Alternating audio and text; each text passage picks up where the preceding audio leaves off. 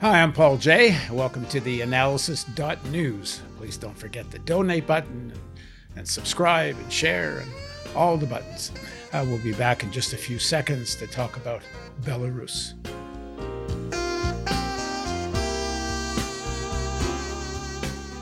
On May 23rd, Ryanair Flight 4978 was a regularly scheduled international passenger flight from Athens to Vilnius, Lithuania. While in Belarusian airspace, it was diverted by the Belarusian government to Minsk National Airport, where two of its passengers, Roman Prostevich and his girlfriend, Sofia Sapega, were arrested by authorities, apparently on the orders of the president of Belarus, Alexander Lukashenko. The flight was escorted to Minsk by a Belarusian fighter jet under the pretense of a bomb threat. The act was denounced by the United States, United Kingdom, European Union, NATO, and some civil aviation authorities as an act of air piracy and state terrorism, a violation of international law, including the Chicago Convention on International Civil Aviation. The Western media hit the roof, denouncing Lukashenko as an authoritarian, pro-Russian dictator who should be isolated as an international pariah. So just who is Lukashenko and why is he now enemy number one? Okay, number two after Putin. For starters, Belarus is a landlocked country in Eastern Europe. It's bordered by Russia to the east and northeast, Ukraine to the south, Poland to the west, and Lithuania and Latvia to the northwest. It has a population of around 9.3 million. During the days of the Soviet Union, it was an industrial powerhouse. Lukashenko has been in power since 1994, considered the last free election to have been held. He's been accused of many human rights violations, including a report issued on September 1st, 2020 by the Office of the United Nations High Commissioner for Human Rights that declared that its experts had received reports of 450 documented cases of torture and ill treatment of people who were arrested during the protests following the presidential election. The experts also received reports of violence against women and children, including sexual abuse, rape with rubber batons. There seems little doubt that Lukashenko is a brutal authoritarian dictator, to use a phrase the Western media prefers. But why does Europe and the United States get so worked up over his abuses when so many other such regimes are considered allies? Now joining us to answer this question is Malgorzata Kulbaczewskawho. She's deputy editor of the Polish left-wing website Strike, and she's a journalist for Tribuna Daily and an expert in Eastern European politics and the modern history of Russia. She's now preparing her PhD thesis on the Catholic Orthodox relations in the Russian Empire. And Boyan Stanislavski, he's a Bulgarian and Polish activist, journalist, editor, and publisher in the late 90s. He was active in the Polish left and later in the labor movement, particularly in the Polish Labor Federation, the All-Poland Trade Union Alliance. And since 2012, he's been editor-in-chief of its magazine. He's a contributor at Barricade and at strike.eu. And he's also Polish correspondent for the Bulgarian National Radio. So, start with kind of the bigger geopolitical picture, and then we'll get more into the domestic issues of Belarus and regional politics. But the question again is, why are they making such an issue of Lukashenko when we've seen things like this, including even bringing down airplanes we've seen before, and it hasn't caused such an uproar? The question is absolutely justified, as we hear as terrific news as the ones that came from Belarus, from many countries of the world. But I think that the answer is very simple. For Lukashenko's Belarus is right now the only state in Central Eastern Europe, and the only state in Eastern Europe, and definitely the only state in the northern part of Eastern Europe, which is not yet a loyal ally, if not to say vassal, of the United States. Belarus under Lukashenko has been trying to conduct its own foreign politics between Russia and the West, balancing possible profits from being associated with the Russian Federation and having good relations with the European Union. And definitely being an American satellite in the way as the Baltic states are or Ukraine has become, it is definitely not what Lukashenko wants to do. So the democratic opposition in Belarus has been supported for over a decade by governments of neighboring countries of Belarus, who for both historical and very current geopolitical reasons want to see another government in Belarus. So Lukashenko is now steering towards better relations with Russia. But what he definitely wants is to keep the power for himself and not to make, as I said, not to make his country yet another satellite of the United States. And that is why there is so much interest in denouncing denouncing his actions, in criticizing him for being undemocratic, and that is basically why the Western media are so much concerned with the fate of Roman Protasevich and other Belarusian protesters. Well, I'm not going to say that Alexander Lukashenko is a great guy and we all should look to Belarus as an example to follow, because I don't think he is. He came to power in 1994, as you said, representing the hope of Belarusians not to share the fate of their neighbors, which were badly hit by the neoliberal transformation started after the fall of the Soviet Union. And he's been now ruling for over 20 years, and I would risk saying that he became quite demoralized by so long time of being at the head of the country. And so right now he is also fighting to survive, to keep ruling Belarus. He really doesn't imagine his future outside of the country or not being the president of Belarus. So I know that some of the left-wing commentators even tend to think that he might be building a kind of a socialist state in Eastern Europe.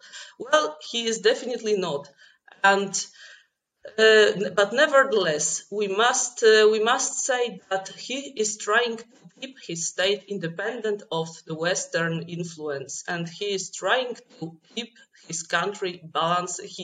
Until last year, he tried to keep balancing between Russia and the West. And this is not something that the United States or the European Union would like. They wanted another Ukraine in Belarus. They wanted the country to steer definitely in the Western direction, which would also mean the end of Lukashenko's rule. And this is something that he would not easily agree. Boyan, when you look at the situation, that gets triggered by the forced landing of the Ryanair plane, it seems to me you have to kind of parse this. There's the hypocrisy of the West. As we know, the Americans actually even forced down the plane with Evo Morales looking for Snowden. So this certainly isn't the first plane. They actually ordered the Austrians to do that for them. So the Austrians, right, acted on the behalf of the Americans. So it's even, a cascading kind of thing. Cascading hypocrisy. Yeah. But you also, Lukashenko is, as far as I can understand, I haven't been there, so based on what I know, you guys are a lot closer to the situation, but as far as I get it, he is a brutal dictator. Like most of what he's accused of, it sounds like is legitimate. So you kind of have to separate this issue about the right of the people of Belarus. Look, hold on. Let me finish the point. All right. There's a right of the people of Belarus to resist against the reactionary regime. On the other hand, there's the geopolitics and the role of the West of manipulating these struggles. Yeah, you're totally right. I think that this is the problem that I have with the West and with its foreign policy, particularly with Washington's foreign policy, because there's this absolutely justifiable grief of the part of the Belarusian population that wants to protest against Lukashenko, and I think that the reasons and the premises for that protest were absolutely genuine. The point is only that you got to look at it. You got to look at the bigger picture, right? Because in Poland, in Belarus, in Russia, in France, in the United States, in Canada, there is one reason after another for protests, for mass mobilizations. And, we can talk about it until, to use the American expression, until the cows come home, right? And there are problems everywhere. Now, the thing is that, I'm totally for opposing regimes, brutal regimes, those that use repression, state repression, violence against, their own citizens. And this is the case in Belarus, but this is also the case in France. And this has been the case in France for the last 3 years. And I got to tell you that, I hate this kind of comparisons, but still, Lukashenko, brutal as he might be, and brutal as he is, actually, he never went to the brutalization of the protesters never went to the extent that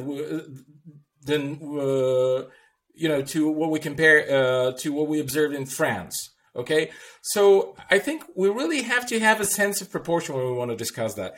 And of course, I do believe in the right of the citizens to defend themselves against repression, or to even defend their positions that the power doesn't want to somehow, the powers that be don't want to consider, right? And they want to protest. But there is an element here that we have to that we kind of just ignore, which is the Western hand in the whole of it. Okay, and when you look at this guy Protasevich, he makes the impression of being like a classical case of a regime change agent. All right, he's been he's been one of those I guess founders, if I remember correctly. Malgorzata, please correct me if I'm wrong. Of the Nexta Telegram channel and a kind of video channel linked to that, which is based out from Poland. Okay, and then they actually apprehended him during his trip from Athens to Lithuania. No one's talking about what he was actually doing in Athens, and he was participating in a so-called Delphi forum together with a guy, with the former ambassador of the United States in Ukraine, Payat, I think is his name. Payat, I'm not sure whether people in America or, I don't know, internationally are actually familiar with this persona, but he's not just, he's a very important American bureaucrat, and he's not just a hawk. Okay, I mean, he's a guy who wants to take down Russia. This is his mission. This is his obsession, maybe. So he met with this guy over there, and I guess, and this is just my speculation, I don't have any evidence for this, but I think that he might have been, the Belarusians might have suspected that he was carrying something from Payat or from other people like Payat that he met in Athens to Vilnius, where the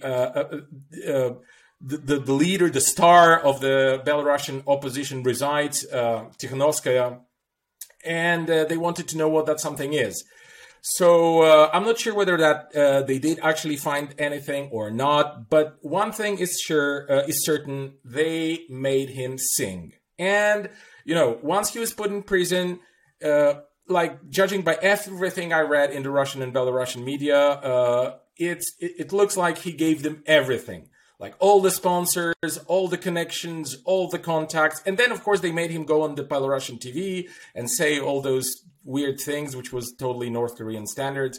But this seems to have been, on the part of Lukashenko and his regime, if you like, a very clever move. Because it reminds me actually of what happened in Russia in the beginning of the 21st century when Putin was scratching his head, wondering like what's going on here, not being able to actually identify the players, the international players and the internal proxies of those international players. So one day he actually ordered the special task force in his secret service or the police to invade, to break in, really. I mean, there was no storming, but to break in the headquarters of the Russian Open Society Foundation. I can't remember exactly which year it was, but it was in the beginning of the 21st century. And they didn't steal anything. No money were touched and stuff like that. They just took the computers and the hard disks. And the next day, the entire Open Society was on Putin's desk with its legs widely spread. So I think that this was pretty much the same kind of thing. That's what they wanted to finally get to. I mean, who's behind it? And also, let's not forget that there's this story which initially didn't believe, but the more I read about it, the more convincing it started to seem, about the alleged coup attempt against Lukashenko and his family and some very important Belarusian bureaucrats, which was apparently stopped by the Russian secret services. So I think that Lukashenko, had he fallen during those protests, there would be no democracy, there would be no human rights and stuff like that. All the things that the Western audience hopes for after Lukashenko is removed. What would follow would probably be a wave of huge repression against Lukashenko. He might have ended up dead. I could easily imagine that. And against the many people that still support him, because it's only in the Western mind that when there are dictators or authoritarian leaders that they have no support. Everybody's against them, but they're still there. And Lukashenko, everybody has been against him since 1994, but he's still there against the will of the entire population. Well, that's not true. He has enjoyed for a long period of time, for 2 decades, he has enjoyed a lot of support, decreasing support, that's true, but a lot of support, and he still does enjoy a lot of support, not 88% like they say in those fake election results, but I think that I can bet that it's over 50% of the population. And also he does enjoy a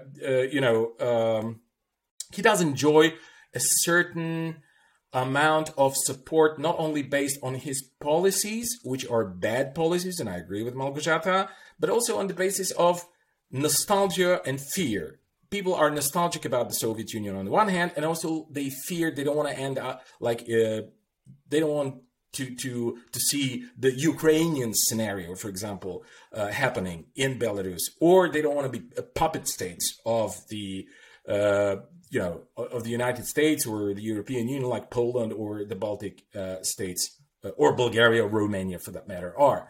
And they don't want to be in NATO. And this is there are many contradictions which the Western media never presented. They're not even interested in this. But, to organize an anti-Russian opposition movement in Belarus is something super artificial, almost impossible.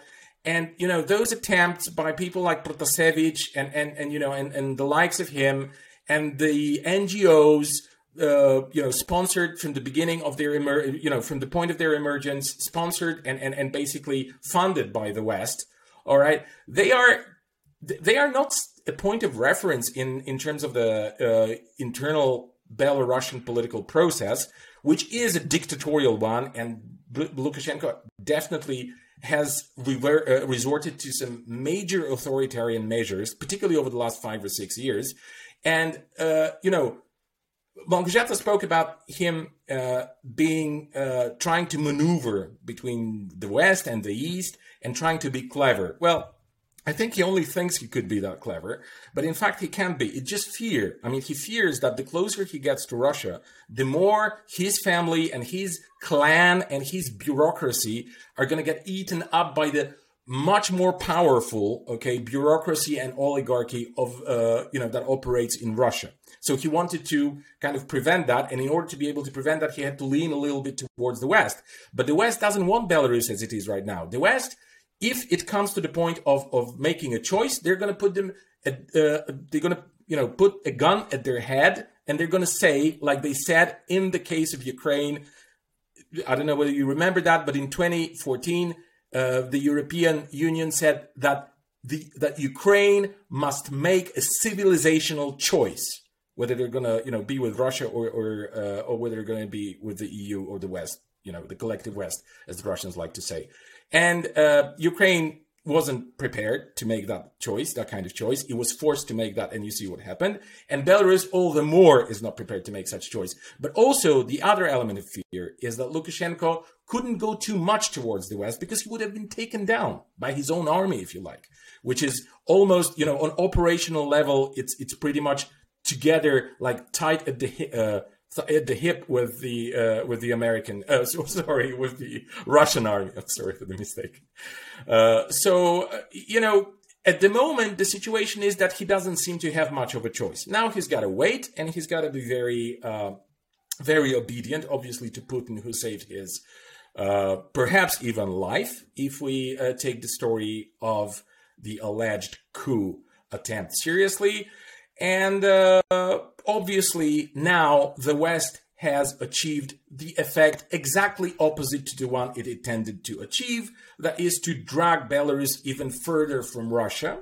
Well, now it's closer to Russia than it has ever been, okay, from the moment of the split, of the fall apart of the Soviet Union, and it depends on Russia totally in terms of, in any aspect, really. And it's obvious to any thinking person that knows anything about the region that now the fate of Belarus is in Russia's hand and Lukashenko's fate as well, and that the events, what follows after Lukashenko will be decided by the heavy hand of Moscow and no one else. I think that that's the situation we're facing. And again, as much as I hate Lukashenko's political culture, his ideas, I think it's not the role of the West to, first of all, make the choice for the people who's going to rule there and what way they're going to go. And also, I do not quite think that this is necessarily a better alternative, because people tend to think that because Lukashenko is a dictator, everything will be better than Lukashenko. Everything will be better. Well, I'm not sure. How about you just go to other Eastern European countries, like Bulgaria, for example, where I'm from, and you ask them about the civilizational degradation, about the level of destitution they've been experiencing over the last 30 years. And how about you ask them if they prefer to have this and democracy, quote unquote, okay, that we have, or they would have preferred to have someone like Lukashenko, who is or would have been an authoritarian leader, his equivalent in Bulgaria, but would have preserved something, from the old times. And this is pretty much what now Belarus is. It's an open air museum. If you go there, you will see pretty much, the 80s. Like everything is clean. There's like the public transit works fantastically well. Public services are available, free for everyone, and so on and so forth. People's, standards aren't too high, okay, because the Eastern Bloc was pretty poor in the 80s. But it's nothing in comparison to the destitution, for example, in places like Bulgaria or Romania, and the thing that they've experienced over the last 30 years. Malgorzata, you said something interesting, which was that some of the left in the West, I think it's a pretty small fraction, but some are talking about Lukashenko as an anti-imperialist, a socialist. Talk a little about the history of that, and just, there is a lot of state ownership in Belarus, but what does that mean in terms of what kind of system it is? Lukashenko came to power in 1994, promising people that they will not suffer the fate of Lithuanians, of Ukrainians, of Latvians, and all other nations of the Soviet Union, which faced neoliberal capitalism in its worst possible version. And basically, after being elected, he kept his promise and he stopped massive privatizations. So the biggest factories of the Soviet era were preserved in Belarus. They keep working as state-owned enterprises, and still factory workers are really a force in Belarus.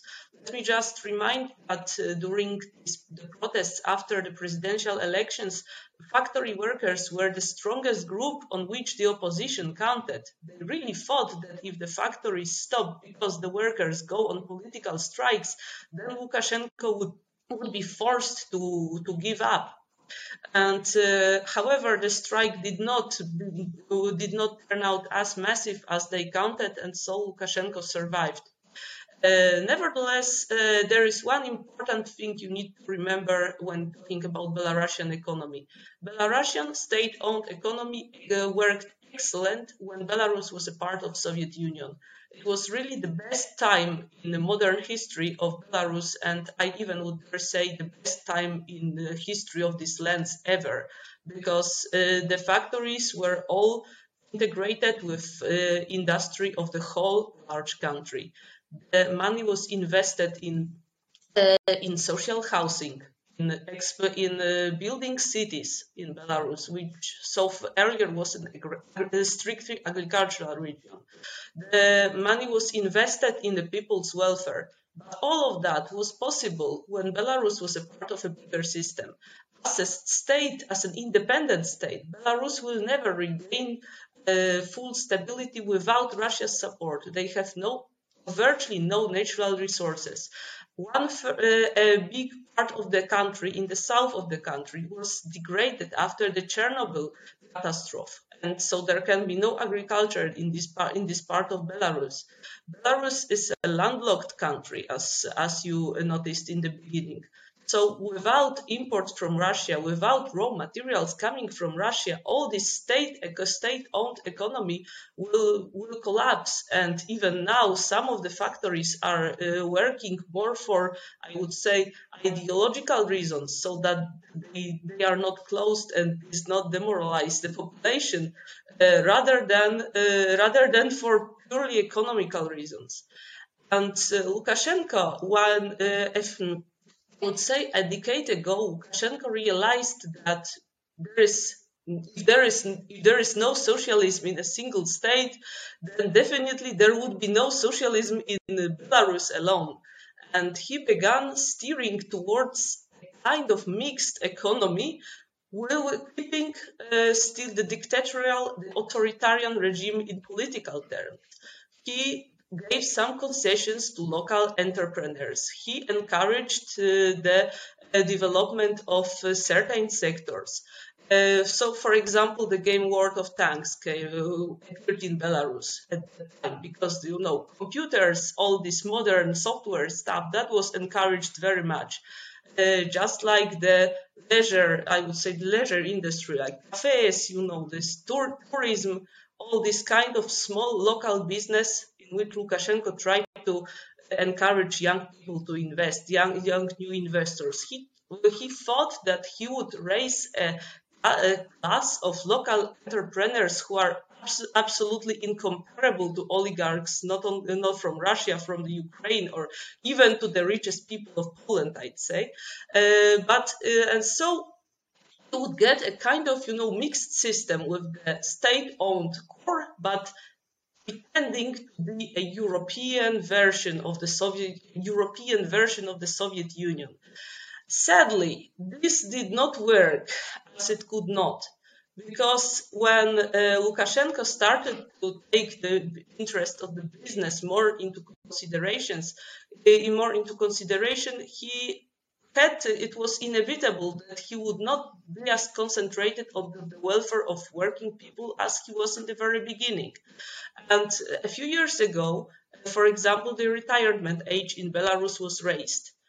It is still lower than in Poland, for example, but the very fact that such a reform was possible left a devastating effect on the Belarusian people. And I think that also Lukashenko started to pay less attention to inequalities and to the fact, for example, that salaries in Belarus, particularly those outside of the capital city of Minsk, were not going up over the last few years, over the last decade, I would even say. So it turned out that on one hand, Belarus has kept the state-owned big enterprises. It's also kept the Soviet-style symbols. But on the other hand, it started to experience typical problems of a peripheral states where people are migrating from smaller towns and villages to the capital. When people are not happy with the low wages, and when people see that there is a growing inequality between those who are close to the power center, to Lukashenko and his circles, and the ordinary people. And I think that this sense of discontent that was growing very slowly in Belarusian was also a factor that contributed to why these protests were so massive. Because I would like to say that people who were protesting did not ask to destroy all they know, to rebuild a completely new reality. They basically wanted that somebody takes over the system that Lukashenko builds, but steers it into more pro-social direction. I had the opportunity to talk to some people who joined the protests, even though they had never been active in politics. And, talking about geopolitics or about the risks that are connected to Lukashenko's fall, even telling them that Belarus could share Ukraine's fate did not really make impression on them. It was even surprising to me, as a lot of Belarusians have relatives in Ukraine and they are pretty familiar with what happened in that state. However, they truly believed that by walking out to the streets and changing Lukashenko for someone else, they would keep what was good in the system and make it even better and making it more democratic and more oriented toward the people. This does not change the fact that, as Boyan said, Lukashenko still has a base of supporters, and that those people who protested in Minsk and other cities are, I would not say they are a tiny minority, but indeed they are still a minority. I agree with Boyan that had the real, genuine results of the election been announced, it would have probably gave some 60-65% to Lukashenko, but you see, if there is one third voting for change, then it is definitely something big. Especially in Belarus, where for the first decade of his rule, Lukashenko was really called affectionately by the population as Bachka, so the little father, so daddy. And it was not propaganda. People were really happy with having such a leader, and the lack of democracy, the lack of liberal democracy was not something they would greatly suffer from at that time. However, I also think that people in Belarus came to a point when they thought that their system cannot collapse, really, and that it can be only made better if there is a more pro-social leadership on the head. And sadly, they are not really into geopolitics, and they do not really understand that if Lukashenko fell, then he would be perhaps changed by somebody who introduces hardcore neoliberal politics straight away. And it is even not a perhaps on my part, because I remember an incident last summer when Svetlana Tikhanovskaya, leader of the Belarusian opposition, was participating in an economic forum in Poland. And she sat behind the table with a group of Polish politicians of government and the opposition. And, all of them agreed that Belarus must undergo drastic transformation. It must be modeled after what happened in Poland in the beginning of the 90s. The woman did not object to that. So basically, that is something that will happen in Belarus if Lukashenko falls. And this is indeed tragic, because I'm sure that nobody in the protesting crowds wanted such a scenario. I bet that nobody wanted to repeat worst things in Poland, apart from those who, by saying nobody, I see, Boyan, that you want to object to that, so I can be more precise. Okay, there is a group of young Belarusians educated in Poland or visiting Poland on a regular basis. I know personally such people who are truly fascinated with Poland as it is today. And they think that by removing Lukashenko, you can get a healthy democracy and a more social state, and a state that gives opportunities to everybody at the same time. And that this just will happen. I know that there are people who think it is possible.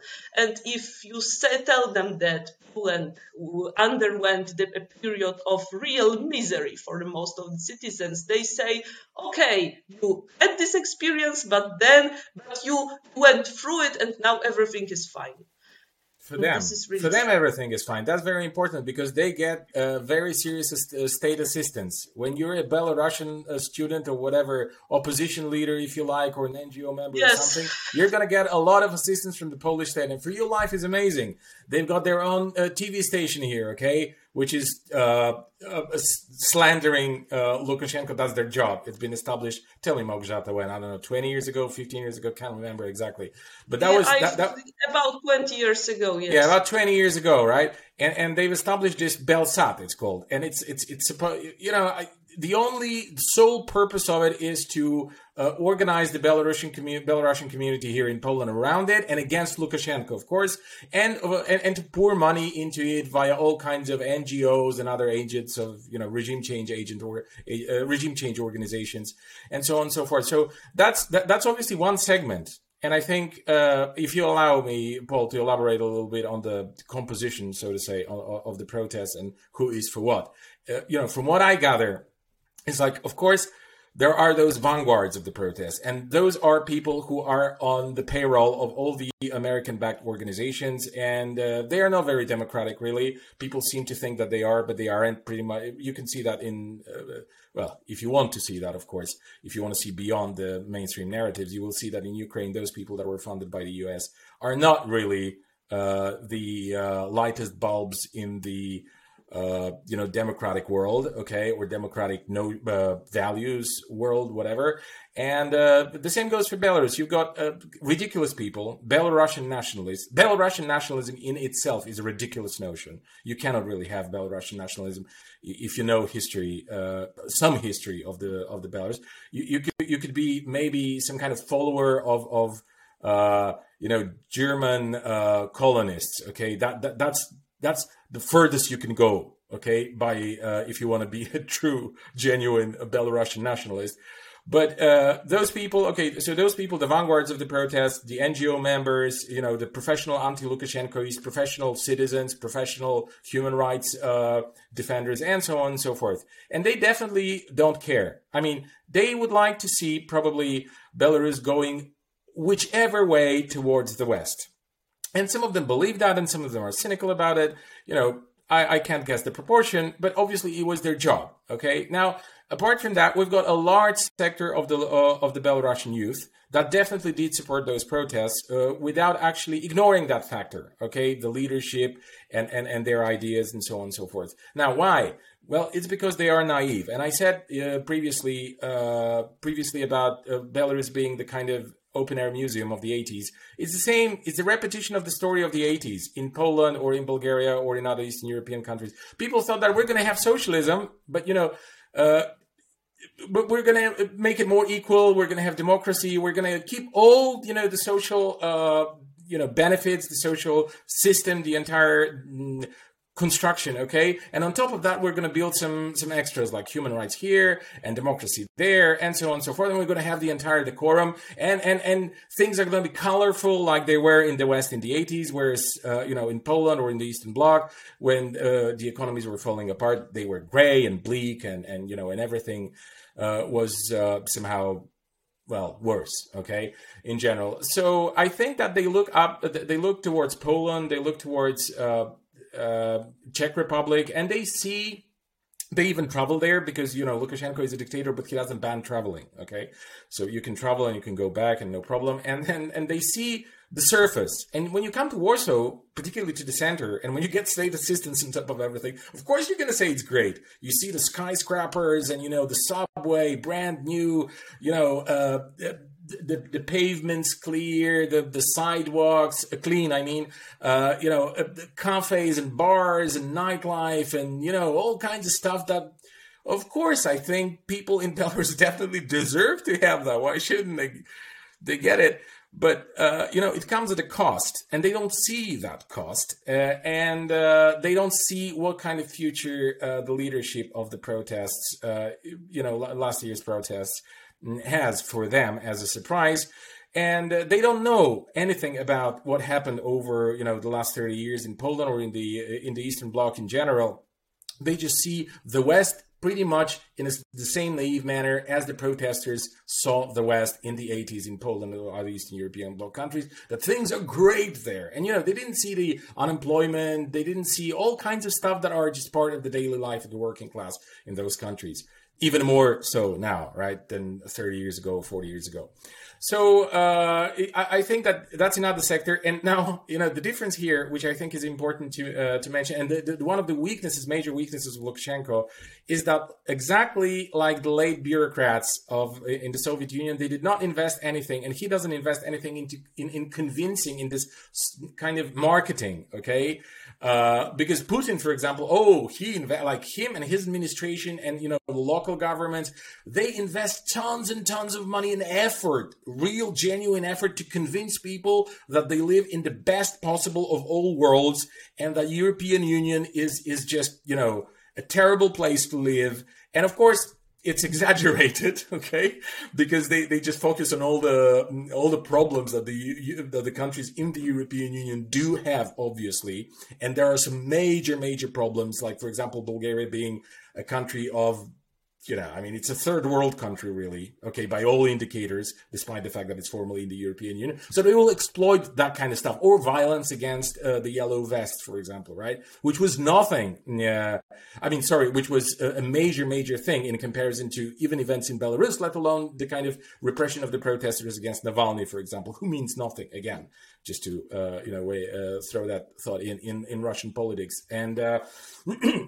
And Lukashenko didn't do that. That's why those people were left to kind of cultivate this naive understanding that in the West everything is fantastic and Europe is great and, the West is the best. Okay, so this is probably the beating heart of the protests. I mean, that's how I imagine it. It must have looked like. Is there no part of the protests that gets not does not want to be associated or under any kind of submissive position to the West? They don't want what's been happening in some of the other Eastern European countries. On the other hand, they don't want Lukashenko, and they also don't want, to be under. Is there a kind of progressive left, I guess is what I'm asking? Well, that's on the fringes of the movement. You are able to find that. Unfortunately, according to the knowledge that I have, and Malgorzata, please, you could elaborate on that. You've got much more expertise than myself. But what I can see in Ukraine, in Belarus, in Bulgaria, not Eastern European countries, the problem of the left is that it models itself on the Western European left.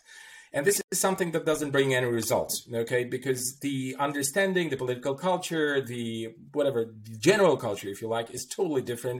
And those kind of things aren't just going to work. And I'm afraid that because of this self-isolation, okay, those self-inflicted wounds, politically speaking, that, the left in Eastern Europe have suffered over the last 30 years, It's just there is an element of that, obviously, and it did support the protests, but it's a marginal thing. Let me just notice one thing. It is, of course, there are some groups in Belarus that model themselves after the Western liberal left, and this is a way to nowhere. I agree with Boyan, but there is yet another question. The question for Lukashenko did a lot over last 15 years not to let the workers organize and not to let any genuine workers-based left to emerge from below. As you can imagine, if there are big state-owned enterprises in Belarus, and if there are really huge centers of the working class, even in the capital, this could have been a fertile ground for left-wing social democratic or even just trade union organizers. Lukashenko does not want to permit that, and that is why the workers in Belarus are all supposed to belong to they are not. It is not obligatory, but it is well seen to belong to a state-based trade union organization, which actually does nothing serious for the workers. Apart from some petty social benefits for a New Year's Eve or something like that, and any independent efforts to organize were not welcomed by the factory leaders and I would even say that some of those people trying to organize the workers from below were actually persecuted. So were the anarchist movement in Belarus that emerged at the beginning of the 90s, but also were down. So basically, if the workers in Belarus wanted to hear now some other alternative program, not liberal democratic and anti-Lukashenko, but not liberal democratic, there would be barely no one to present such an alternative to them. And this is also, as I would like to stress it once again, this is a result of conscious Lukashenko's policy, who preferred to build up a loyal class of petty owners and the mid and small business class, and he hoped to build up on these people. But on the other hand, he was absolutely ruthless towards some independent attempts to organize the working class. And so that is why now in Belarus, theoretically, we have a socialist party, which is big, which has a lot of members, and which is even present in Belarusian parliament, which means really nothing in the state's political structure. But also, its role in the real politics is limited to zero. Well, they are there and they say that it is important to these and these social achievements of the Soviet Union, but their voice is not really something that Lukashenko would listen to. So, and if you ask about left-wing participation in the protests, there were the left-wing groups, but Boyan is right when he says they were on absolute margins of the movement, but not because they are not honest people. It is also because of the fact that there was no ground for the socialist movement, from the independent socialist movement to grow in Belarus over last decade. And indeed, some of the organizations also made those mistakes that Boyan was talking about, were like trying to repeat the Western model of being left-wing that is prevailing today. And I would like also to point out one thing. At the beginning of the protests, there were also left-wing activists arrested. They were also put in prison, and also the organizers of a political strike at Belarus Kali, which is one of the biggest state-owned enterprises in Belarus, were also sentenced to prison for their participation in the protests and for organizing strike. And really, nobody in Western media really paid attention to those people. Nobody even noticed that there is a fraction in the Belarusian protest who is coming with their own program, who is standing for keeping the social state as much as it achieved and making it democratic. The Western media preferred to notice another tiny minority. Those were the Belarusian nationalists calling for decommunization of Belarus, so throwing down all the statues of the Soviet leaders, changing the names of the streets connected to communist movements that are still left in Belarus. So you see what are the priorities of the West. So they want to portray the protest as a liberal movement, which it definitely does not. And it is very sad for me to say that sadly the left-wingers in Belarus have prospects for the left-wing opposition in Belarus now is really very bleak, because as the opposition figures were thrown to prisons. Now in Belarus it is illegal even to show on the media a protest that was not agreed with authorities. So if there is an illegal demonstration and a journalist shows up there, then he is also guilty of a crime. So if a journalist goes to a protest that wasn't sanctioned by the government, the journalist is committing a crime. Yes. Yes, he simply can't. He can't show this event because it was not sanctioned by the authorities. And so definitely if Lukashenko's regime was authoritarian regime before the protests, now it grew even worse. And at the same time, there are really little protests for genuine democratization because, as I said, there was no grounds to go for a workers' opposition, for a truly left-wing democratic opposition over the last decade. Okay, listen. What we should do is needs to be a longer conversation. So let's wind this up for today, and we're going to do another session on this, and not more about Belarus, but also we're going to expand the conversation to more of the region, the whole rise of authoritarianism, and the role of the West, the role of Russia. So this is just the beginning for this. So I thank you both for joining me today, and I hope you'll both come back again soon.